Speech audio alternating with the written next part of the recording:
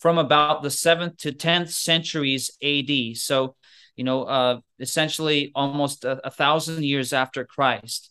And what they're doing is they want to codify and bring together the consonantal text and the reading tradition into one single whole. And that's what they do. They devise new symbols, little dots and dashes, in order to capture that reading tradition. And what they do is really ingenious. They have such a reverence for that consonantal text that they don't want to disturb it at all.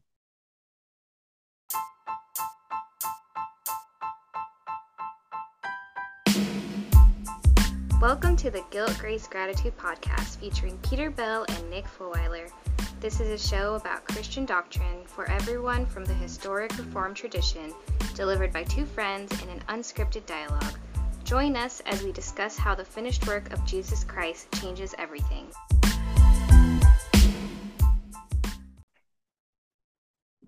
Hello, everyone. Yet once again, it's another day of fresh grace and mercy. This is the Guilt, Grace, Gratitude podcast, sponsored by Logos Bible Software, where we bridge the gap to Reformed Christian theology for your listening pleasure. And we are on Season 5, Apologetics. And we have Dr. Casper Ozelins on, and he's going to be helping us talk about Old Testament textual criticism. So before we get into this episode, just some housekeeping show note reminders for you guys, as always. There is some links there, how to connect with us, how to use our resources, and just get more out of the show. First and foremost, there's the Bridge Builders information. You're going to find that through the Patreon link. You heard me just mention Logos Bible Software, our main sponsor. They are our main bridge builder, and then halfway through this episode, you'll hear some words from some of our other sponsors. If you, as an individual person, you can be a bridge builder as well. So just hit that Patreon link and find out the different levels of giving. Obviously, do not have it take away from any of your weekly giving that you give to your church. And speaking of a local church, what we're prescribed to do, worship our holy God in person. If you click the Church Finder link on our show notes, you can type in your zip code and find the closest Reformed and confessional churches near your area. And then you can connect with Peter and myself about the show and keep up to date with shows coming up, recordings we already did, published episodes, book giveaways, just daily content, conversations, that kind of thing. We're on Twitter and Instagram. Both the handles are the same, at Guilt Grace Pod, and our email is guiltgracepod@gmail.com. You can also find us on YouTube. Just type in the name of our show, Guilt, Grace, Gratitude Podcast, and hit subscribe. Yes, these are put on YouTube as we are recording it. It automatically just uploads the video so you can see how the conversations look. If just YouTube is a better platform for you, we have that available for you. So I'll let Peter further introduce Casper Ozelins on today. Yeah, it's one of the few names that neither of us can say right. So we'll let Dr. Ozelins pronounce his last name correctly, because neither of us can do this well. But he's the newly minted Associate Professor of Old Testament Interpretation at the Southern Baptist Theological Seminary. He was trained at UCLA in Semitic languages, Indo-European, historical linguistics, Master Seminary with his MDiv, was a research associate in Old Testament at Tyndale House, and talked about the Old Testament, ancient Near East. He's married to Yeva. I'm assuming that's how I'm saying it. If not, then I'm sure he will correct me on that. And then they have two children, Erix and Volters. So thanks for coming on, Dr. Ozelins. Thanks for having me, guys. Yeah, so I guess my name is not going to be very positive in terms of if I pronounce it for you guys. I think you're not going to get very far with it, but I might as well just go ahead and give it out there for you guys. It's Kaspars Ozelins.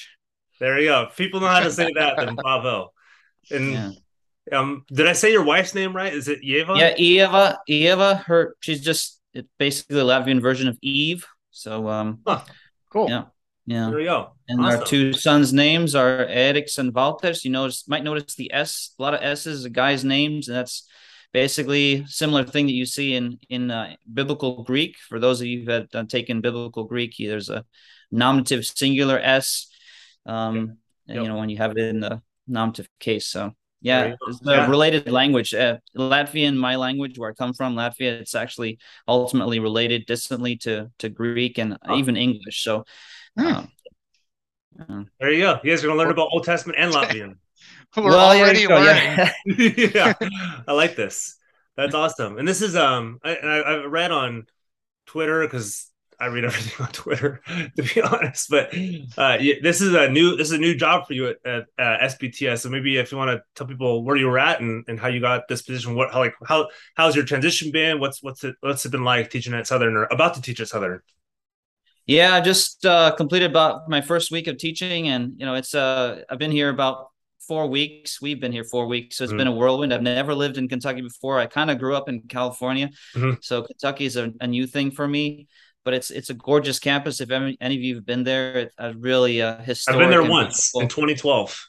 Oh yeah, so it is really. It is. I mean, I'm loving everything what it looks like, and people have been very welcoming to us, and lovely time with the president as well, and other faculty, and so awesome. I'm really excited to get going. I'm coming immediately from Tyndale House Research Center out in the UK. I was there for about 3.5 years, and another wonderful place, and really a glorious time there. That's where I kind of got my teeth cut on the Old Testament side of things, because actually my PhD, my doctorate at UCLA, isn't really in Old Testament at all. It's actually an unrelated topic. So it's Indo-European linguistics, which I was trained in for my doctorate. And that's basically the study of language as it changes across time.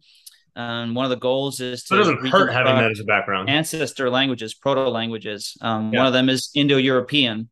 So Indo-European happens to be the parent language of most of the languages of Europe. They're related. They're kind of cousins or sisters and brothers, and including a lot of the languages of Southwest Asia. That's why it's called Indo-European. So if you think of a map, you got Iceland, far out in the west, all the way to India. Most of the languages within that zone, with the exception of the Middle East, belong to one huge superfamily called Indo-European. So it's a big field of study. Wow. Nice. Yeah. Man, we're learning so much, and we're barely past just your name. Exactly. Yeah. I like this. Yeah. We're covering kind of a broad sweep, but so you already kind of said this. Maybe if you want to dive into some people who don't know you. Yeah. So I grew up in Latvia. It's a tiny country in Northern Europe.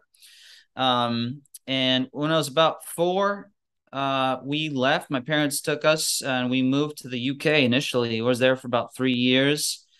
And then we moved to LA, Los Angeles, where I kind of grew up for the most part, even though I spent childhood summers in Latvia. They were quite formative for me. Grew to love my home country. And that led to me wanting to go back to my home country and study there. So I kind of on a whim, I went to college there, and it was a little bit challenging initially because there's a difference between, spoken Latvian at home and academic Latvian. I never had really studied in my home country before. So it was a bit of a challenge, but I really loved it. I got my bachelor's degree there.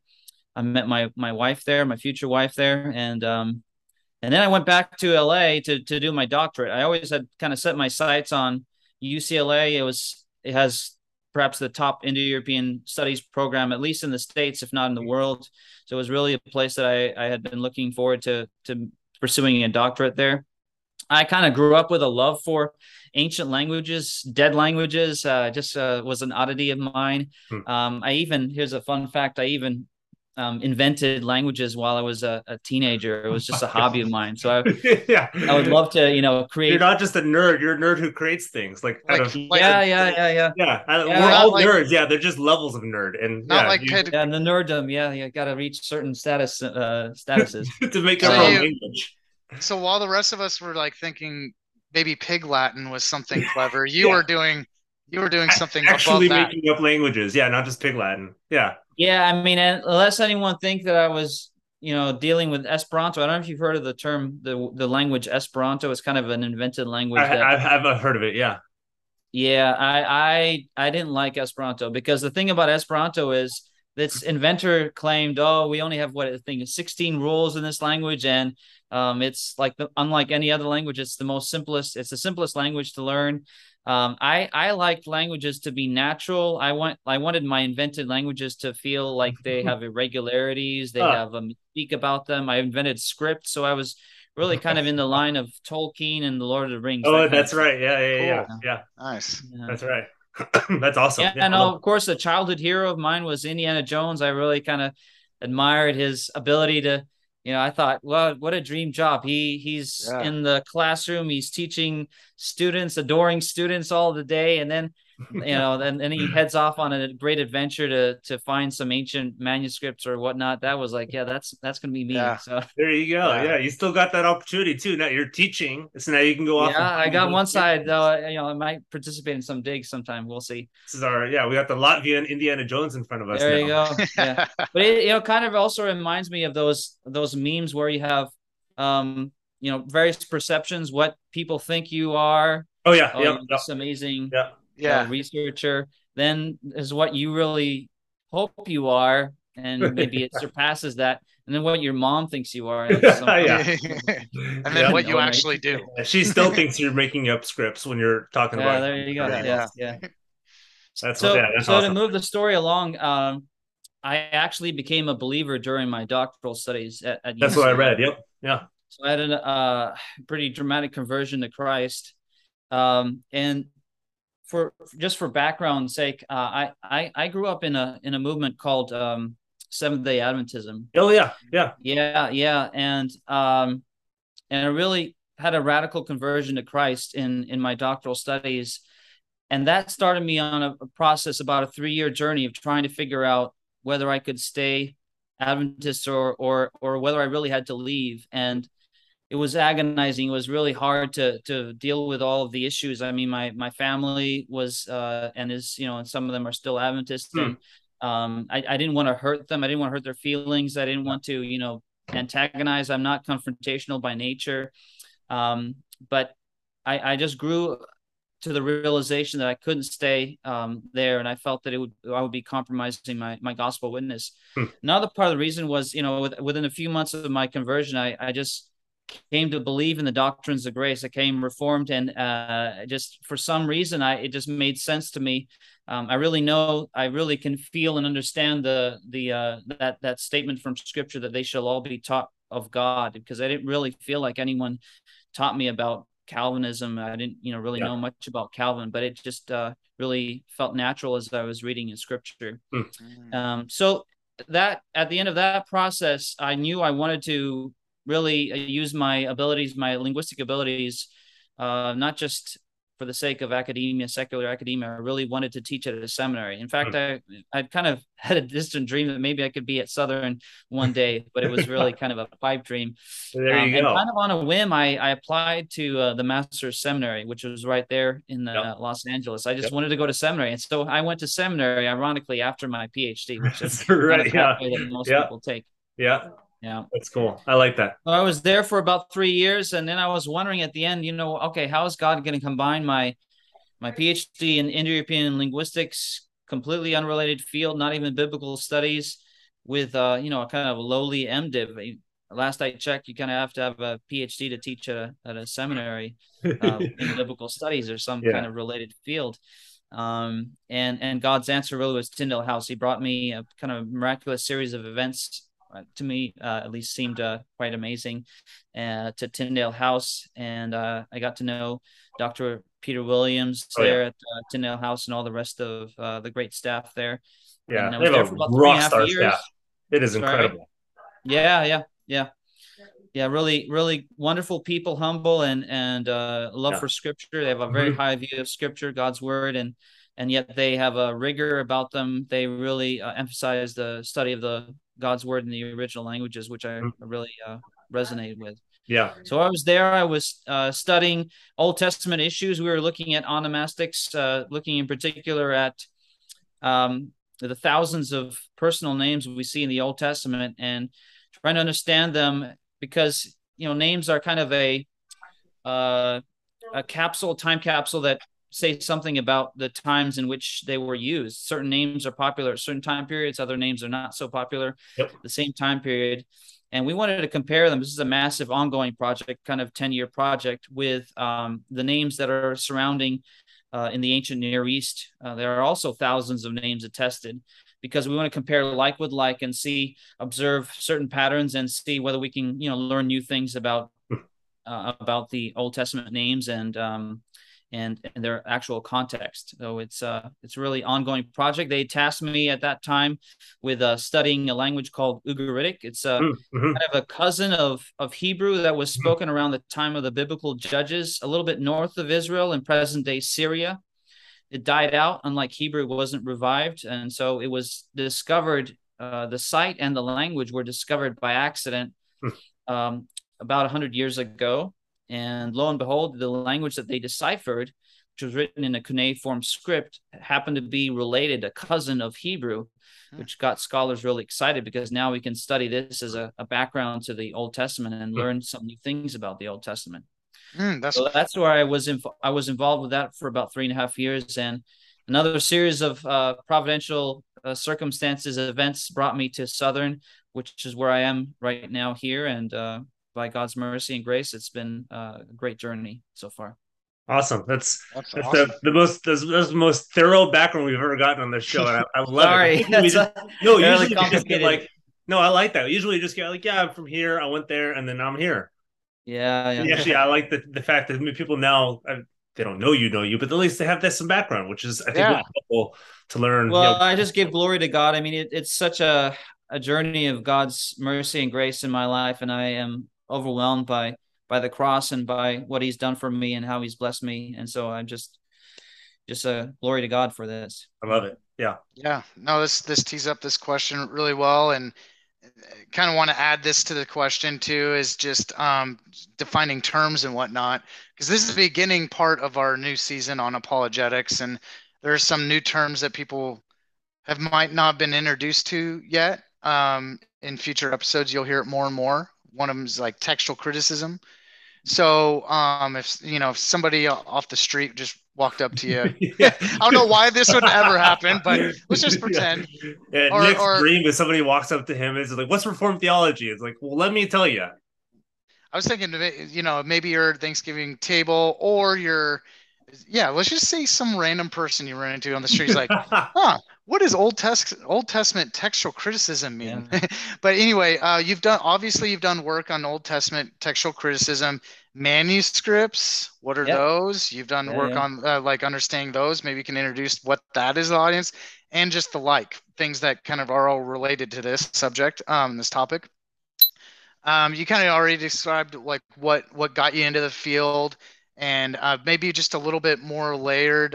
Why is this topic and this study of Old Testament textual criticisms and knowing the manuscripts well great for reliability of the Old Testament and apologetics? Yeah, great. There's a whole semester worth of topics to cover, but please answer brief. I'm going to try to be a little bit briefer this time. You got two terms there. You got textual and criticism, and I think for most of us, when we hear the word criticism, especially related to Bible, our kind of red flag pops up and wonder what's going on here. What's this criticism? Mm-hmm. It's not that kind of criticism. So there's a kind of criticism which is in a sense ultimately ends up being critical of the Bible, although the term isn't meant to be that. So there's higher criticism and lower criticism, and higher criticism essentially is the kind of criticism that evangelicals would be a bit more skeptical about, which is basically the idea that you are dividing up the text into various sources, and you can feel like you can know exactly which sources lie behind the documents of the Old and New Testaments, and you lose some divine authorship in that process, all that stuff. Yeah, exactly. It kind of slices and dices Scripture. That's not to say that there can't be sources behind our final books, but we're just a little bit more skeptical about the way that they go about doing that. So that's higher criticism. Lower criticism, or also known as textual criticism, is really much more basic and fundamental. That's why it's called lower criticism. It's dealing with the fact that when you have manuscripts, and I'm going to define that in a second, when you copy the Word of God or any document prior to the inventing of the printing press in the 15th century, you had to copy anything you wanted to distribute more widely by hand, one letter at a time. So you have an exemplar, and then you have the new text that you are creating, and you have to take your eye, look at the exemplar, shift it to the new text, and in the process of doing that, you are inevitably going to be creating errors, accidental errors. And so textual criticism is the essentially the field that tries to get behind those errors and compare different manuscripts which disagree with one another in order to, the goal is to restore as best we can the original reading of the author from the point at which the text is now distributed or disseminated more widely, more broadly. And this is really important for the Bible because we want everyone to have the Bible, and early Christians wanted the Bible to be widely distributed. And so they engaged in a large scale process of copying. And so that naturally brings about more errors, because the more you copy, the more copies you have, the more errors you're going to introduce. So that's basically textual criticism broadly defined. This applies both to New Testament and Old Testament, but you're going to see, as I'm going to describe this further, that Old Testament textual criticism and New Testament textual criticism are really radically different animals. Yeah, exactly. And the more manuscripts you have, the better. Well, yeah, so that's the irony, is that although the total number of differences between the manuscripts is going to rise as you have more manuscripts, it's simply inevitable, you also are increasing the total number of witnesses. So the term witness means that this is simply a manuscript that is saying, hey, this is what my reading is, and other witnesses saying, hey, this is what my reading is. And it's really good to have a multiplicity of witnesses, because then you can have more on the menu to sort through. You can use principles of textual criticism in order to sort through the variants to establish the best reading. Yeah, that's helpful. And so moving from this kind of broader textual criticism stuff in Old Testament, we'll have a future conversation with two New Testament textual critics as well. But for Old Testament, so I think people are more familiar with New Testament textual criticism potentially because of kind of big writings from Bart Ehrman, a couple of guys, where it's more like in our face. Versus Old Testament, I don't think as much as in our face. We don't hear about it every day. So this is questions more for, it's not to expose people to like, oh no, I didn't know there's so much stuff, but it's more to like expose them to this stuff so they're not exposed to it somewhere else. So what are the major issues that face Old Testament textual critics? There are a lot. There are so many. And just as a preface to this, I kind of landed in Old Testament issues, I think it was God's providence, but I could have just as easily have gone to the New Testament side of things. But I have to say that when I compare the Old Testament in general, which includes textual criticism, which includes hermeneutics, which includes questions about the Messiah, questions about how we relate the Old Testament to the New Testament, I have to say that we're dealing as Christians, as believers, with much more complex issues.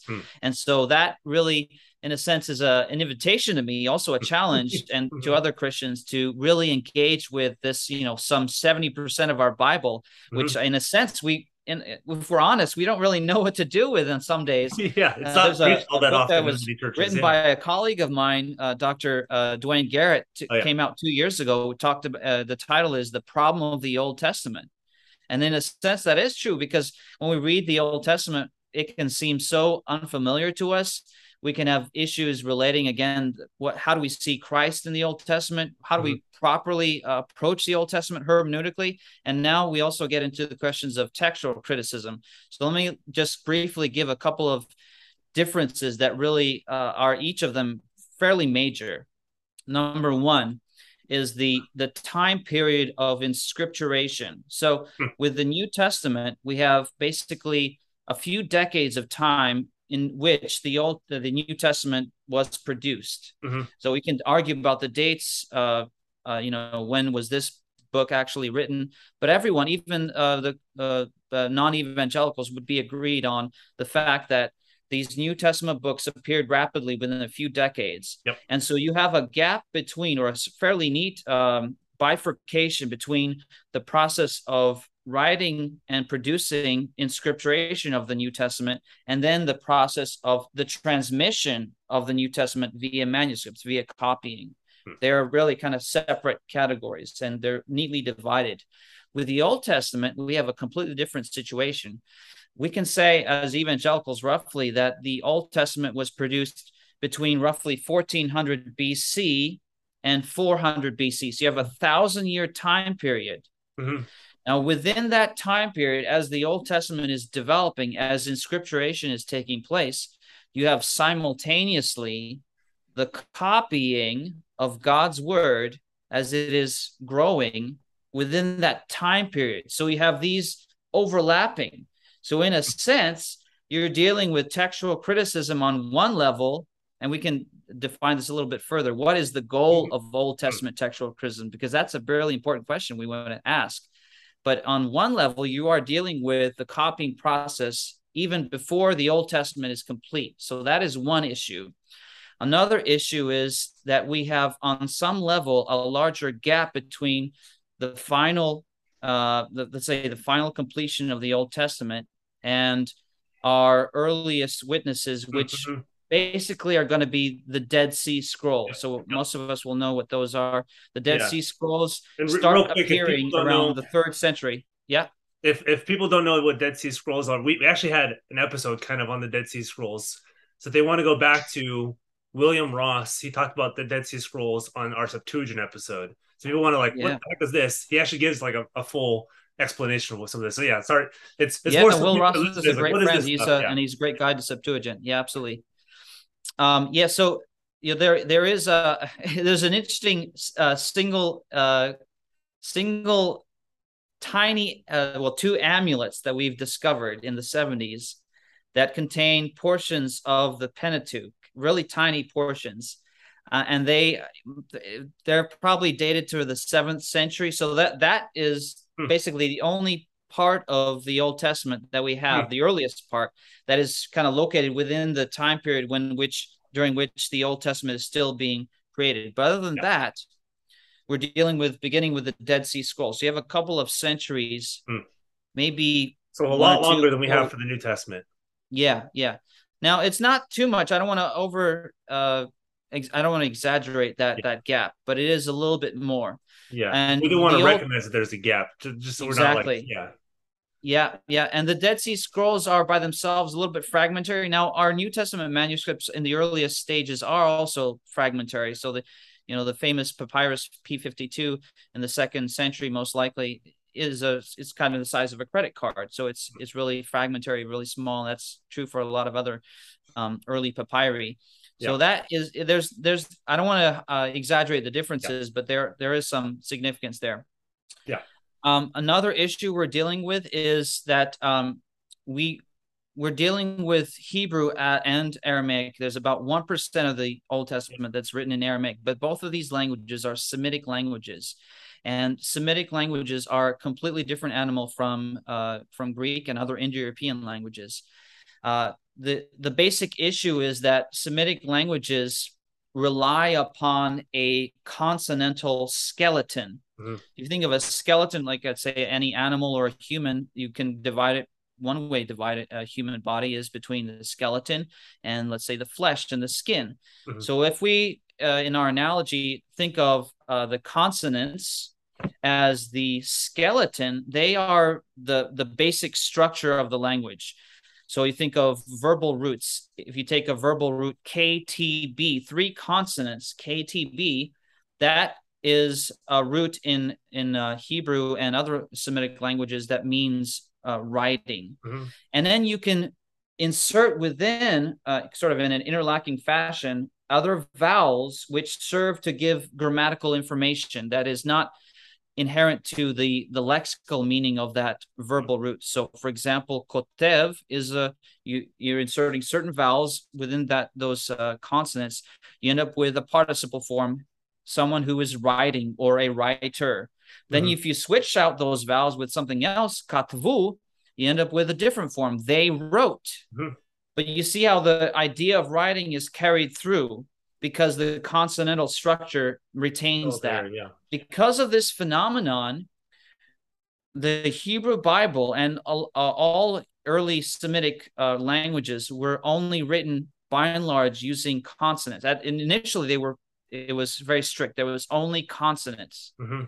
Now, a native speaker, even today in modern Israeli Hebrew, is going to read newspaper with consonants. Now, there are vowel letters, which will help you to understand some of it. But you're dealing with a really defective text where you have to infer and insert using your mind and the knowledge you have as a native speaker where the vowels should go. Now, you can do that, and it's very easy. It's effective for native speakers to do that. But if the context is a little bit more difficult, if you're dealing with documents that are thousands of years old, and you don't even have some of the helping vowels, then obviously you're going to have a more challenging issue. So alongside this consonantal text, later on, a reading tradition developed quite naturally because you want to learn how to pronounce the text, because that is going to carry a lot of the meaning as well, at least the grammatical meaning. So the consonantal text and the manuscript tradition is developing alongside a reading tradition. In fact, several reading traditions develop. So that's adding a layer of complexity that we just simply don't have in the New Testament side of things. Yeah. Then we reach the time period of the Masoretes, these famous a group of scribes that were working mainly around the Sea of Galilee in a town called Tiberias from about the 7th to 10th centuries AD. So, essentially almost 1,000 years after Christ. And what they're doing is they want to codify and bring together the consonantal text and the reading tradition into one single whole. And that's what they do. They devise new symbols, little dots and dashes, in order to capture that reading tradition. And what they do is really ingenious. They have such a reverence for that consonantal text that they don't want to disturb it at all. Now, what do you do when you have to insert vowels in between the consonants? Well, they take little dashes and dots and they put it around the letters or inside of the letters, but they never disturb the actual text. And that way, when you're reading Hebrew, when you're reading these manuscripts, what you're doing essentially is you're reading a letter, reading from right to left. You're reading typically the vowel underneath it. Then you go up to the next consonant to your left, then the vowel underneath it. And you do that continuing on a zigzag process until you reach the end of the line. So that brings in a new system, because now as textual critics, we have to consider sometimes the reading tradition will diverge from the consonantal tradition. You have different witnesses, but the witness in this case is the reading tradition. And the Masoretes were very faithful. They were marking that they made notes in the margins of their manuscripts, and they marked that. But you now, as a modern textual critic, have to approach the text and wonder, am I going to go with the reading tradition, or am I going to go with the consonantal tradition? Or am I going to go with something different that maybe is found in a translation like the Septuagint? So there are many issues that are involved in Old Testament textual criticism. I could easily name off a few more, but we'll stop there for now. Gotcha. Yeah, I'm sure. Yeah, listeners are thankful. And if you guys are confused, I would very much encourage to stop and then rewind a little bit and then re-listen to it, because it is helpful. These we'll have a question later on, like, what does it actually mean for me when I read the Old Testament? And I think there is some ramifications for this that we'll talk about. But one of the bigger issues I've heard is the dating of like the actual Hebrew text. So when reading different books of the Bible or different books of the Old Testament, depending on like what the Hebrew looks like, it looks like these other documents that are kind of older. It uses like a slightly different wording or different vowels like you're talking about. So in general, can you describe like dating Hebrew? Like what does that matter? How does a textual critic do it? What does that mean for when we look at certain books of the Bible and say, okay, is it dated this time or is it dated this time?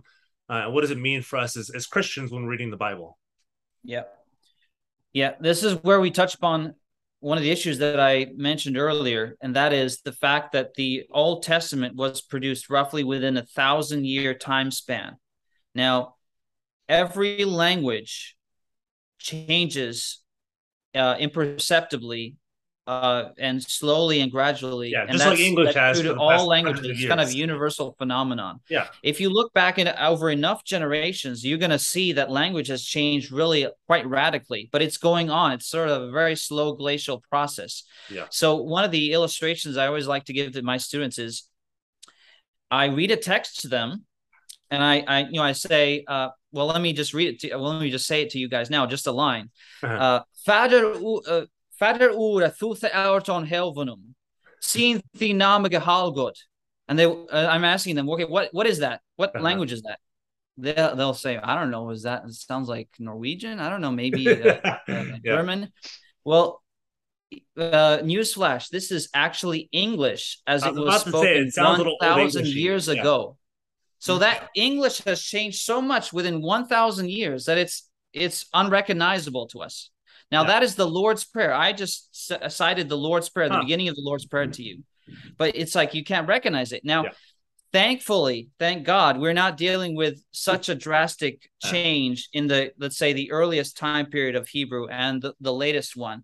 And part of that is obscured because the vowels represent sort of a later form of Hebrew. So remember that there's a difference between the consonants and the vowels. And the vowels in the language changed quite a bit more readily and frequently, and there are complex changes that go into the language as it develops. The consonants tended to stay stable throughout the history of Hebrew, even before it was written down into the Old Testament.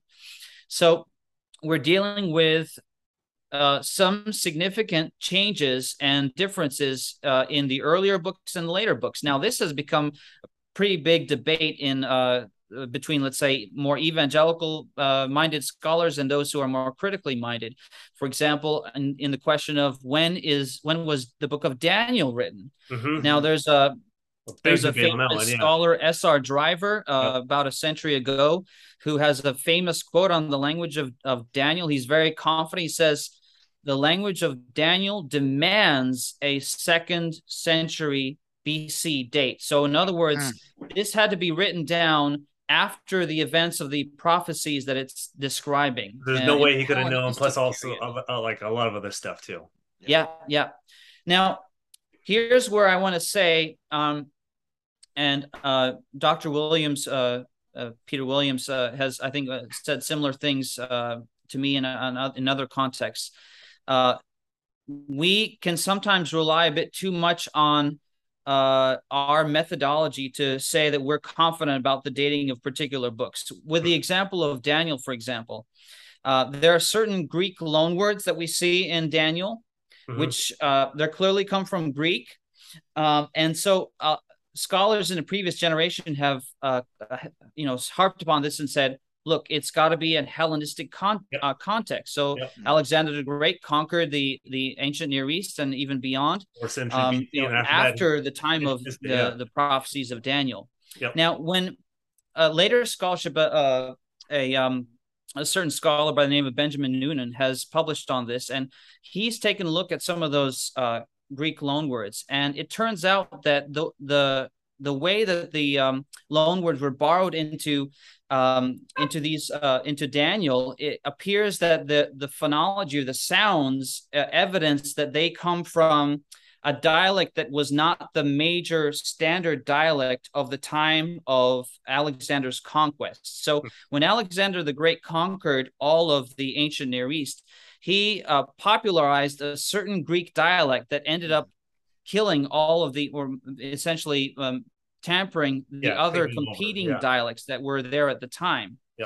Now, if that's the case, that these loanwords come from a different dialect, it might in fact point to the fact that these loanwords came into from a different Greek dialect that existed or was more popular, flourishing earlier. Now, it's a bit of a debated issue, and scholarship goes back on and forth on these issues, but you'll see that there's a bit of nuance involved here. So we can't be as confident. And there are other factors that relate to the diversity of the language that we see here. Authors are going to be writing in a different style.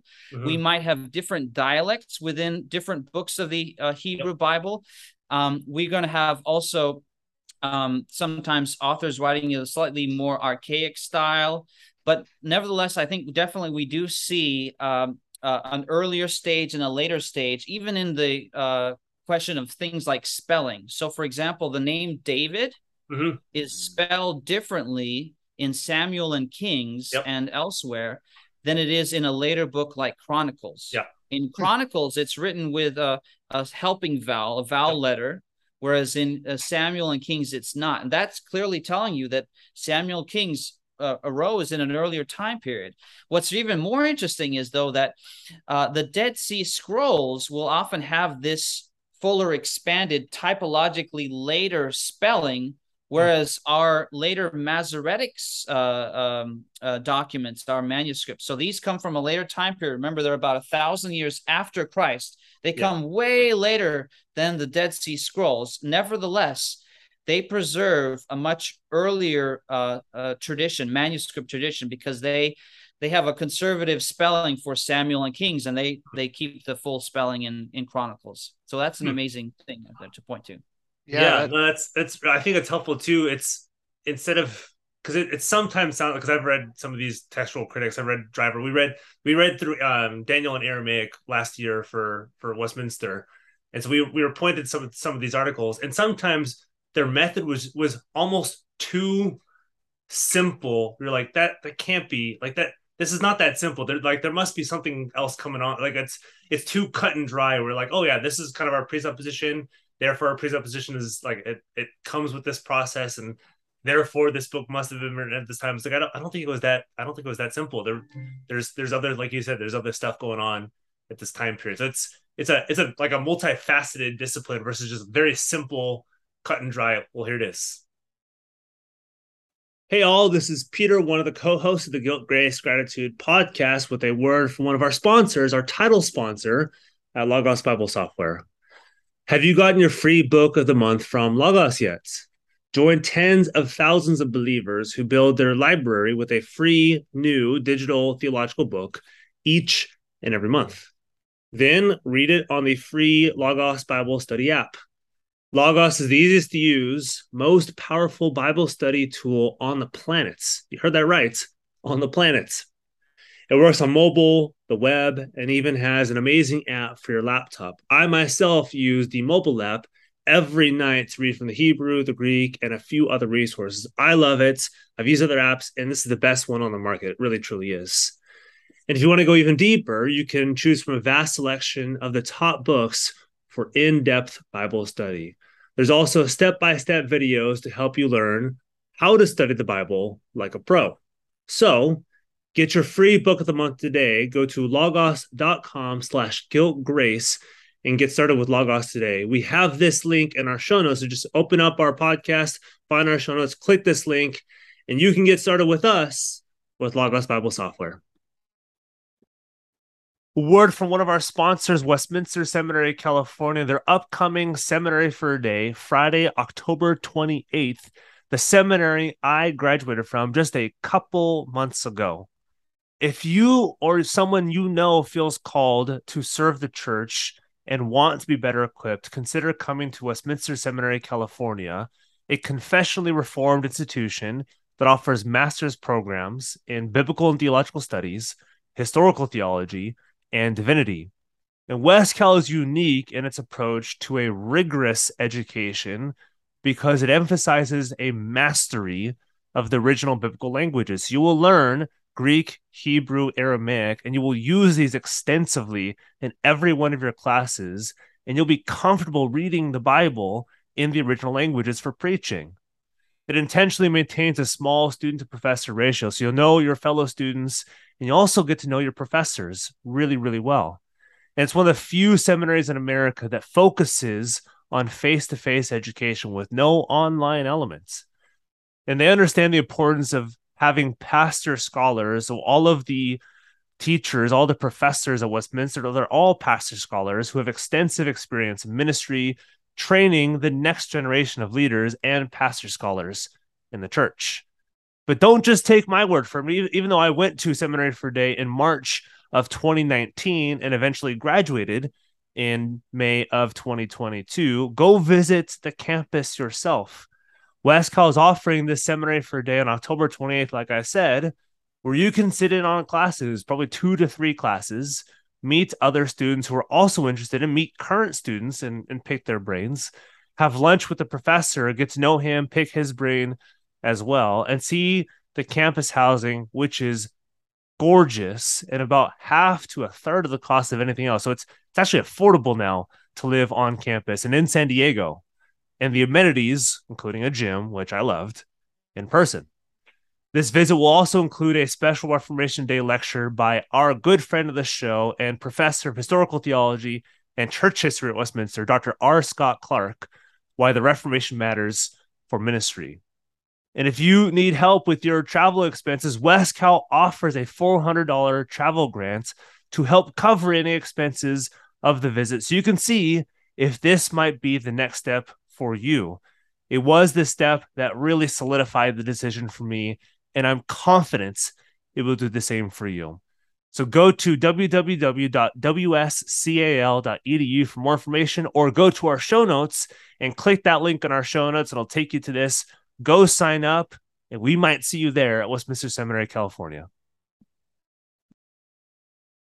Hey guys, a quick shout out to one of our sponsors, Reformation Heritage Books. We've partnered with them and they've partnered with us to try to push a couple of their published books. One of them is the 10-volume series of William Perkins, who is a 16th and 17th century Reformed writer, wrote commentaries on Galatians, Revelation, wrote the Golden Chain of Salvation, some incredibly influential works in Reformed theology. Also, the Family Worship Study Guide, which gives you quick little snippets, about a paragraph each, of all 66 books of the Bible, each chapter in those books. So it's really good for family worship. And also, they have basically every major publisher in the world. They sell their books at cheaper than Amazon sells them. So if you guys go to heritagebooks.org, drop a line that Guilt, Grace, Gratitude sent you, and purchase their books, we'd be grateful, and you're supporting a great cause.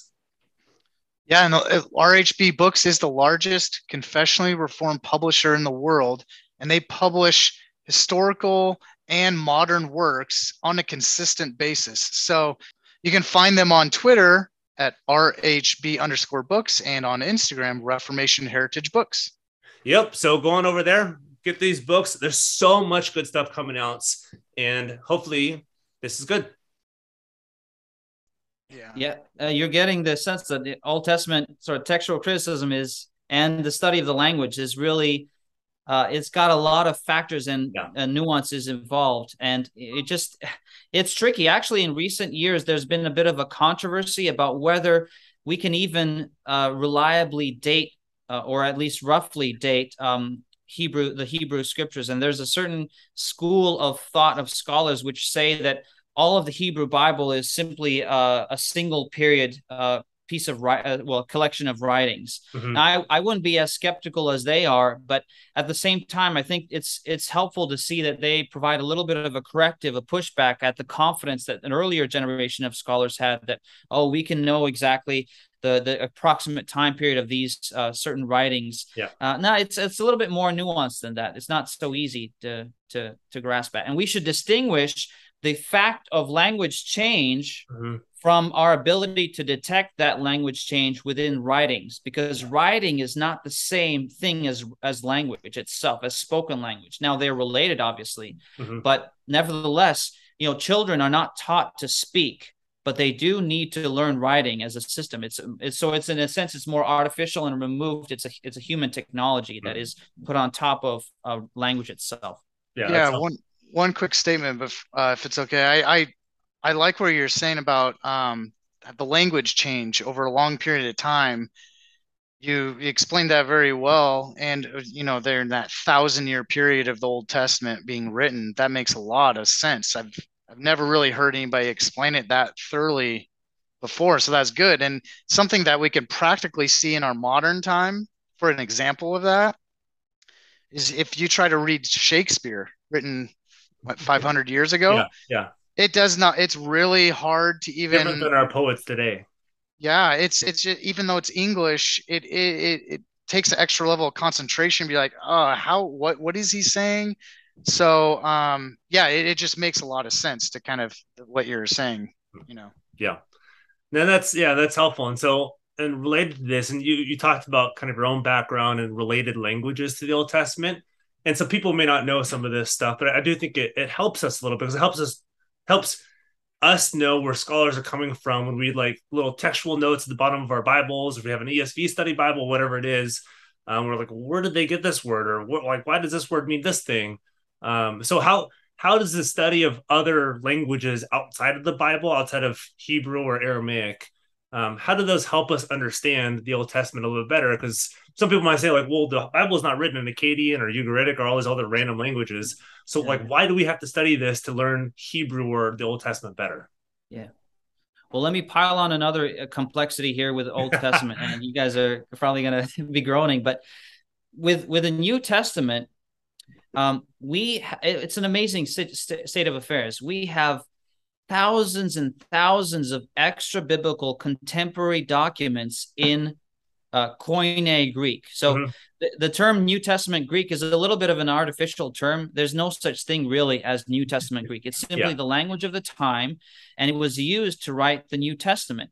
And it's very, very helpful, beneficial to have these tax receipts and marriage records and other things that we see in Egypt and other places, which offer us a window into how Greek was being used at that time. And so it helps us to calibrate what we are to do with the New Testament. When the New Testament uses a particular term, we're kind of tempted to think, oh, this is like a Holy Spirit language, and we got terms like grace and justification and faith. Well, these are ordinary terms that people use every day, right? So how do they get transferred from ordinary usage into the New Testament? It's really helpful to look at those background documents. We don't have that with Hebrew, unfortunately. And so we're dealing with a situation where in Hebrew, this ancient language, we have thousands of words which only occur one time in the entire Old Testament. What are you to do? What are you to make of that word that only occurs one time? You have to go outside for different resources.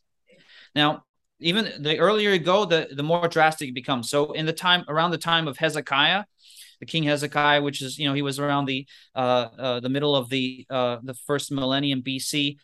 We have some contemporary documents, on potsherds and so forth. But as the further back you go, the more difficult it goes. And even with that, there's very limited evidence. So we turn to other Semitic languages, which are related, kind of genetically related to Hebrew, in order to get a sense, hopefully, how other languages are using cognate words which are related to that other the case of Hebrew. But we have to be very careful because when you guys know that the language is changing, and when these two languages are now diverging, let's say hypothetically you talk about Ugaritic and Hebrew. At one point back in time, they originally were one language, and then these speech communities split and they went their separate ways.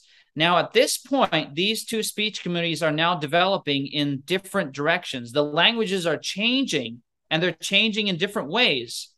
So when you see a word that's related here to this word, cognate, you have to be a little bit careful. You have to be cautious, because it could be the case that over time, this word has diverged from that word, which is cognate with it in Hebrew, if you compare Ugaritic to Hebrew.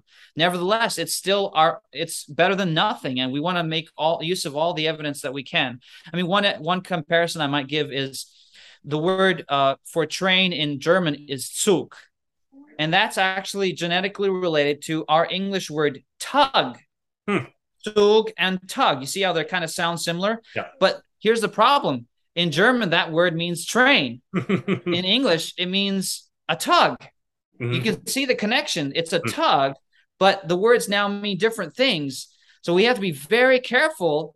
Let's say a scholar 1,000 years from now is looking at English. He's trying to understand what the word tug means. Well, he might make the connection with tug, but he still has to be careful about really establishing what the words mean in each of the languages. That's kind of the flavor of the situation we're dealing with Ugaritic. We have to be careful, and other Semitic languages, because there are other ones besides Ugaritic. You have to be careful how we use this evidence, but we're thankful for it because at least it gives us a window into understanding Hebrew. Gotcha. Yeah. So before Nick asks, just maybe tie a bow on this point for those who are listening. Just to maybe if I have this right. So we have a lot of documents around Koine Greek, so you can call it New Testament Greek, Koine Greek, that are the same. Like they look the same, they smell the same, they taste the same. Like it roughly means the same stuff because they're contemporary. Contemporary. Yeah.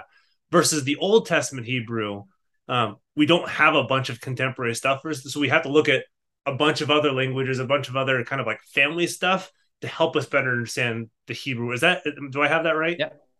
Yeah, and another thing that scholars in previous generations have been making use of, because remember, Ugaritic was only discovered about a century ago, and scholars didn't know some of these other languages as well.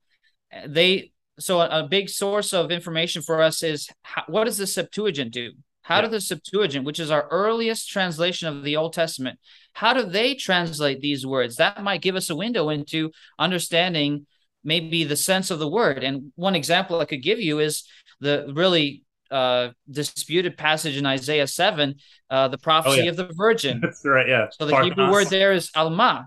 Oh, yeah, alma, yeah. Exactly. Now, scholars who are more critical will say, wait a minute, alma doesn't mean virgin, it just means young woman. Yeah. But in the Septuagint, for some reason, the translators decided to use the word parthenos, which definitely does mean, it can only mean virgin. It's virgin, yeah. Now, this happened before the time of Jesus. So it's not like they were being influenced by, these are Jewish scholars, translators who are doing this. There's no reason for them to choose parthenos, virgin, unless that word really contextually means virgin. Yeah. It's a good point. And let me just say for people who have studied Hebrew, I'm not saying that alma is exactly equivalent to parthenos and that it can't mean young woman, but it's just interesting to me that they decided to use the word parthenos to translate alma. Yeah, totally. Yeah, and earlier part of the conversation, I scribbled something down. I thought it was really interesting. I'll bring out before my last question, because I don't know if I'll get a chance to say it. Do it. I don't know if you all have any feedback on this, but it's just something kind of brought to light is you're mentioning, during the Old Testament writing period is 1,000-year period, 1400 BC to 400 BC. That obviously spans over multiple generations of authors. So the authors in the Old Testament knew the earlier Old Testament books already. They referenced them, they knew them, and the authors and the scribes, they knew them pretty well. The New Testament authors, it was a couple decades of it being written. So the New Testament authors also knew the Old Testament very well. Paul is a Pharisee, like he knew the Old Testament really stinking well. But it's likely that they didn't really reference other New Testament books because it was a much tighter, shorter period of time that they were writing the New Testament. So what they both have in common, the Old Testament and the New Testament, is they both referenced the Old Testament. Yeah. So there may be one or two references in the New Testament within the New Testament, but those are really far and few. Yeah. Totally. It's mainly the Old Testament that everyone is dealing with. Yeah. Yes, correct. So, and even like the earliest Old Testament writings are even more relied on because they've been, referenced even more than, as time has gone on. So I don't know if that plays into any extra comments or how even the Septuagint then kind of takes that knowledge and looking into the reference of the Old Testament as well. Yeah, one thing that I think is really interesting to me is, and this relates to the question of what is the goal of Old Testament textual criticism? What kind of text do we want to reconstruct? Now, I think in recent decades, there's been more of an emphasis in biblical theology of the Old Testament in the study of the final canonical form as a whole. And I think there's even evidence, scholars like John Sailhammer would see a distinct messianic structure to even the form of the whole books, the ordering. Now that this is a debated issue, and there's kind of back and forth between, various scholars about this.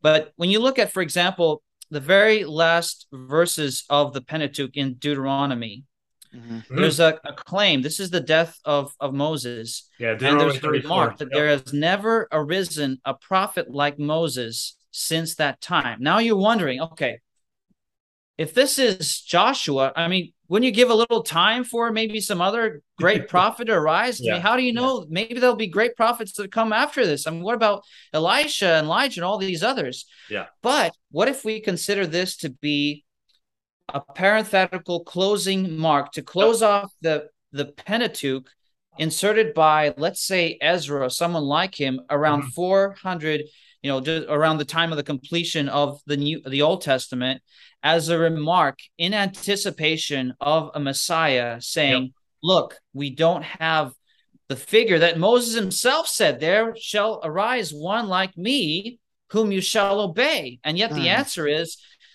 we haven't had one yet.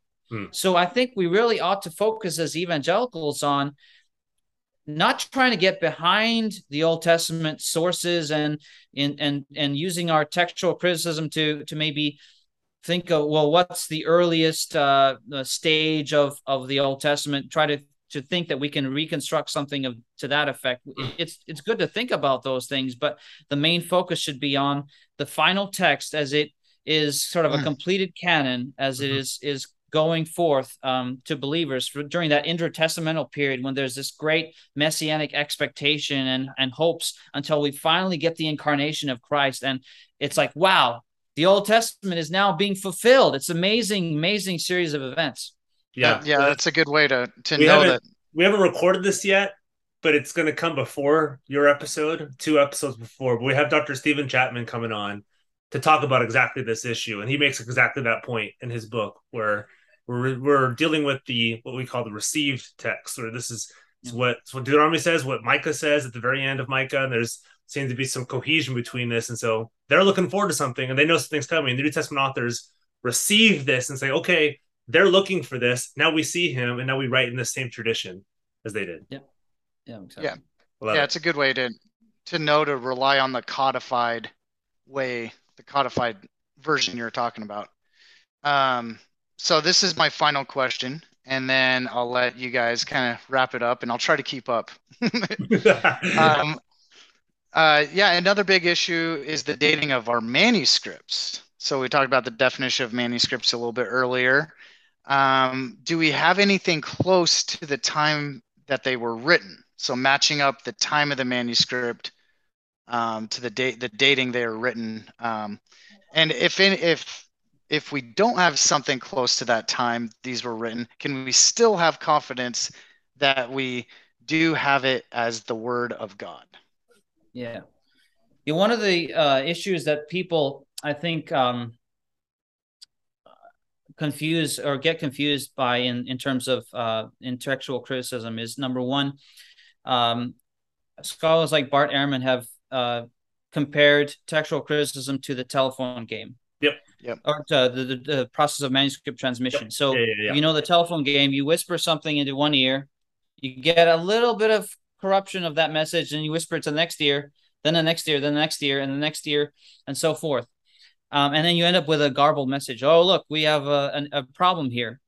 Now, that's really a very crude and imperfect analogy for the historical scenario whereby both the New Testament and the Old Testament developed, especially for the Old Testament, because there's good evidence that there was a central copying center located at the temple, which was authoritative for the transmission of the text.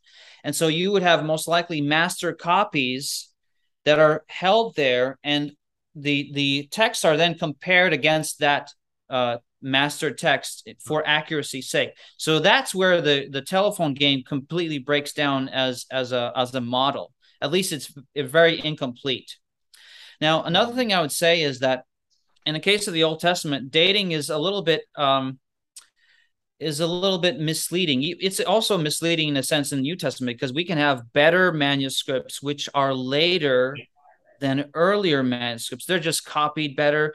They're in a more faithful stream, textual stream.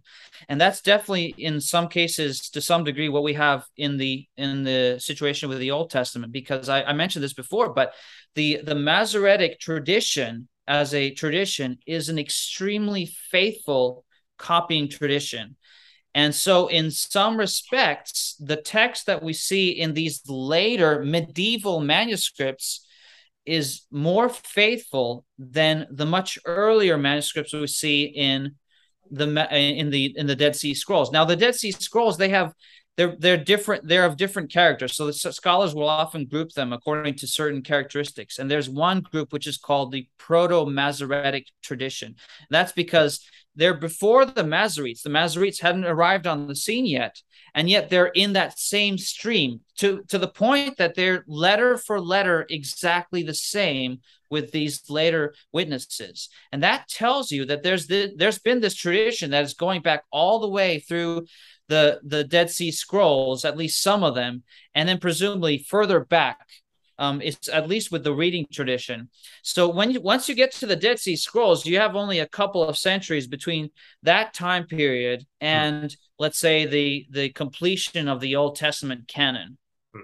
A couple centuries before that. So you're dealing with at most a few centuries of a gap there. Yeah, it's the reason why we have that question here too. Is I think, like you said, it tends to be kind of a getcha from like New Testament or Old Testament critics who say like, oh, well, you can't really trust this because it's so far after when the Old Testament or New Testament was finished. How can you be anywhere near confident that they have anything close to what they have? And like you said, it's not necessarily, although we do have some earlier manuscripts that are faithful, it's not necessarily the distance between the time that they were completed and when when we have the copy. It's how faithful is the copy to the original stuff that we have. So I think it's a nuance we have to think about some of these things too. And I just have to add a final proviso. I'm just thinking of scholars who might be chiming in and protesting. And I want to acknowledge that there are certain books of the Old Testament for which the Masoretic tradition is not as faithful, it seems. Yeah. It hasn't come down to us as faithfully. And so in some cases, it might be more important to rely on other translations, such as especially the Septuagint. Mm-hmm. But I think we don't want to get carried away with that because, first of all, Septuagint is a translation. So it's always going to be an extra step involved in trying to hypothesize what kind of Hebrew text lies behind that translation. Mm-hmm. And another thing is to note that the Dead Sea Scrolls, some of them, may be indicating a more inferior tradition. Now, we have to be open to anything. We have to be willing to say that maybe our Masoretic tradition in some of the books is not as good. One of the questions is in the case of Jeremiah, there's a debate, which edition of Jeremiah is more faithful to the original text. But I would say that those are maybe somewhat peripheral issues, and we can still work on them, and we want to work on them. But the main thing I want to highlight is the fact that we are a little bit unclear or uncertain about aspects of our Old Testament doesn't negate the rest of that Old Testament. The analogy I really like that Dr. Williams has used, and I really think is brilliant, is that it's not like the game of Jenga, where if you take away one piece, the whole building collapses. God's people throughout the centuries have often only had portions of God's word available to them, and yet they've been edified by that.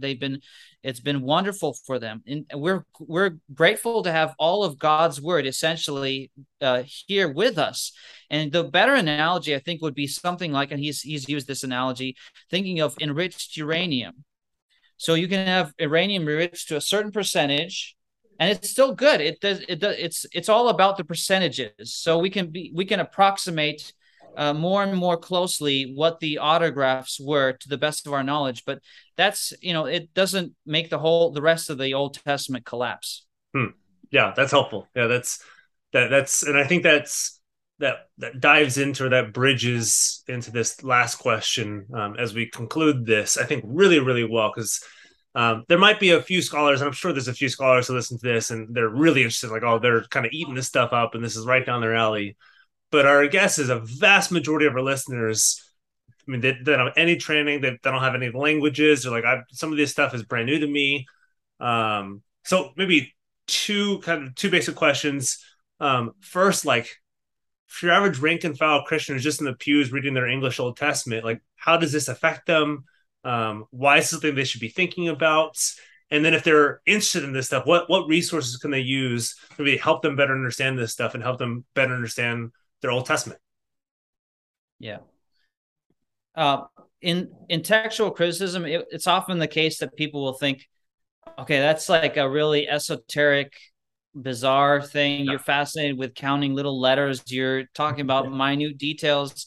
And let me say that's, in a sense, I'm glad about that us nerds can geek out about some of these issues, because I would say that in the vast majority of cases, the variants that we see are not significant theologically. So the really big variants that we all are talking about are the potentially theologically significant variants.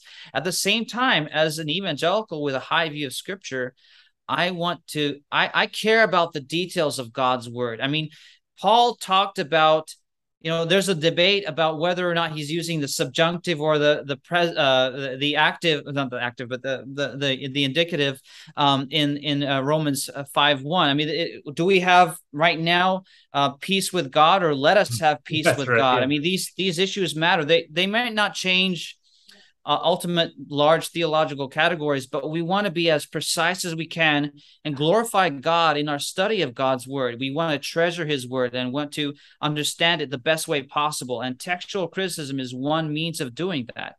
And there are also a couple of cases where in the Old Testament, the variants are quite significant. For example, in Psalm 22, a famous psalm which Jesus utters on his lips as he's being crucified, my God, why have you forsaken me? And there's a verse there in verse 16 where a lot of our Bibles will have something to the effect of, they pierced my hands and my feet. Now, if you go to the Masoretic texts, on the face of it, well, essentially what the text says, it doesn't say that. It says, my hands are like a lion. Yeah. So the question is, okay, that's significant variant. And so we want to, that's going to stimulate guys like me. And I think it should stimulate lay people as well to care about these issues and to know as much as we can about the basic facts and what's going into the considerations about determining how we go about figuring out what God's word should read, or to the best of our knowledge, what we should reconstruct. So that, I think, is just a sort of a broad look at what's important and why we should care about it. Yeah. And for resources, you wanted me to mention some resources. Yeah. Unfortunately, there's really no great lay level introduction, I would say, to the discipline of Old Testament textual criticism. Now, there is a book called Old Testament Textual Criticism by Ellis Brotzman and Eric Tolle. I think one of them has appeared on your podcast. I think Eric it does really kind of require some familiarity with Hebrew, but I think you can still read some of the chapters with some profit. Another resource I would really recommend is the Texan Canon Institute, a website run by Dr. Gurry and John Mead, Dr. Mead, both of them my friends at Phoenix Seminary, and they have various articles. One of them is mine that has appeared in recently, and they have they're graded by scale, beginner, intermediate, and advanced. And so there's something for everyone there. It's a great resource for understanding a little bit about what goes into both New Testament and Old Testament textual criticism. I'd highly recommend that resource. Another book that's recently come out by Crossway, the Septuagint and what it is and why it matters. There's a whole can of worms about what the Septuagint is and why it matters, because it's important for the New Testament. A lot of New Testament authors are using the Septuagint as they're quoting from the Old Testament. And you've had Dr. Ross appear, I think, on your or no, was Dr. Lanier. Yeah, we had both of them on. Both of them are great guys. And that book I would recommend as a resource, an introduction to some of these issues, because that really overlaps with Old Testament textual criticism in a lot of ways. I think also, just to add to your answer that Peter asked, because it's directed to like your average rank and file Christian, your layperson, which I would consider myself. I don't have a formal education in this stuff, but being interested and involved for all the reasons that you mentioned, Casper, would also be helpful for me to just serve as an apologetics to unbelievers. I mean, we get this question from atheists and skeptics and non-believers all the time. The Bart Ehrman kind of thing that you were just mentioning, the telephone game. This is a common thing. And so I got it last week. Yeah. From my wife's uncle. And exactly. And instead of having all of us Christians that are just kind of like stuck on our heels, we at least now can have like a really good answer.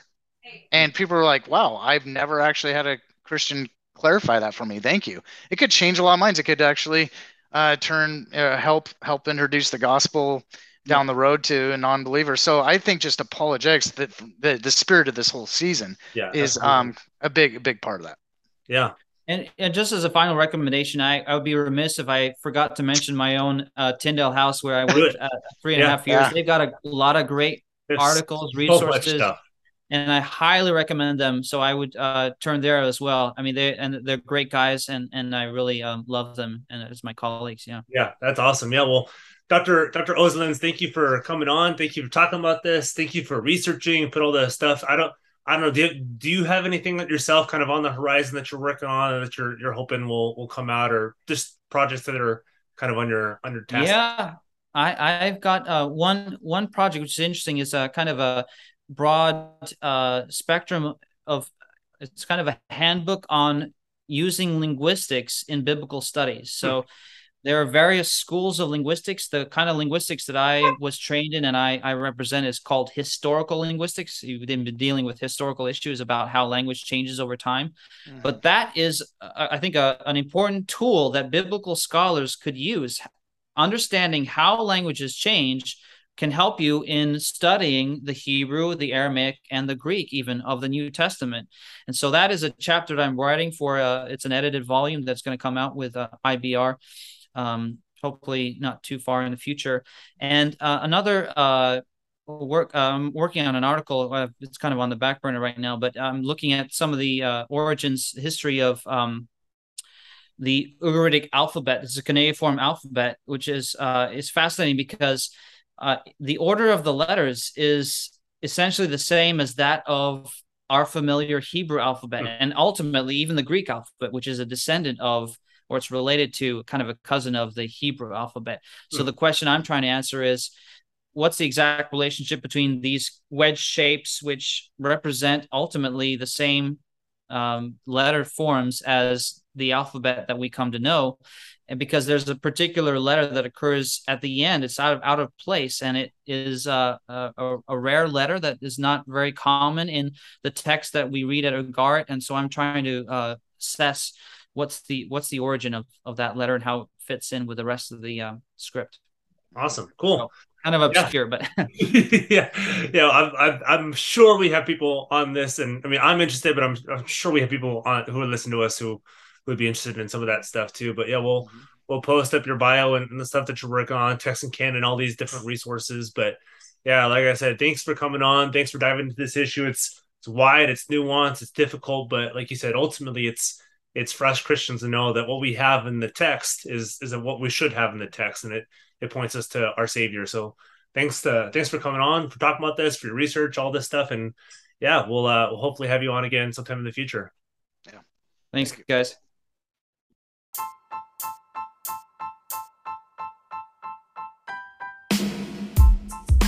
Hey guys, thanks so much for listening to the episode of our podcast, Guilt, Grace, Gratitude. And if you go to our show notes, as a reminder, there is a link to Patreon, and you can find out how to become a bridge builder. Yeah, we've got 5 different support levels, and the levels go from just a $5 donation to help keep the lights on and get some equipment, all the way up to you guys get to be part of our decision-making process for episodes, for content, for authors, for guests, whoever it may be. And you guys get consistent conversations, maybe even since our episodes, the second that we record them, instead of having to wait for episodes to come out. So look at that, see what you want to do. As part of that, we have a goal to get about $1,000 a month. That's to cover some costs, get some new equipment, and just hire some people as well. And also, if you guys can rate and review us on iTunes, on Spotify, on any one of your podcasting platforms, this is the number one way, besides word of mouth, that word gets out about what we're doing. So we hope to see you guys next week.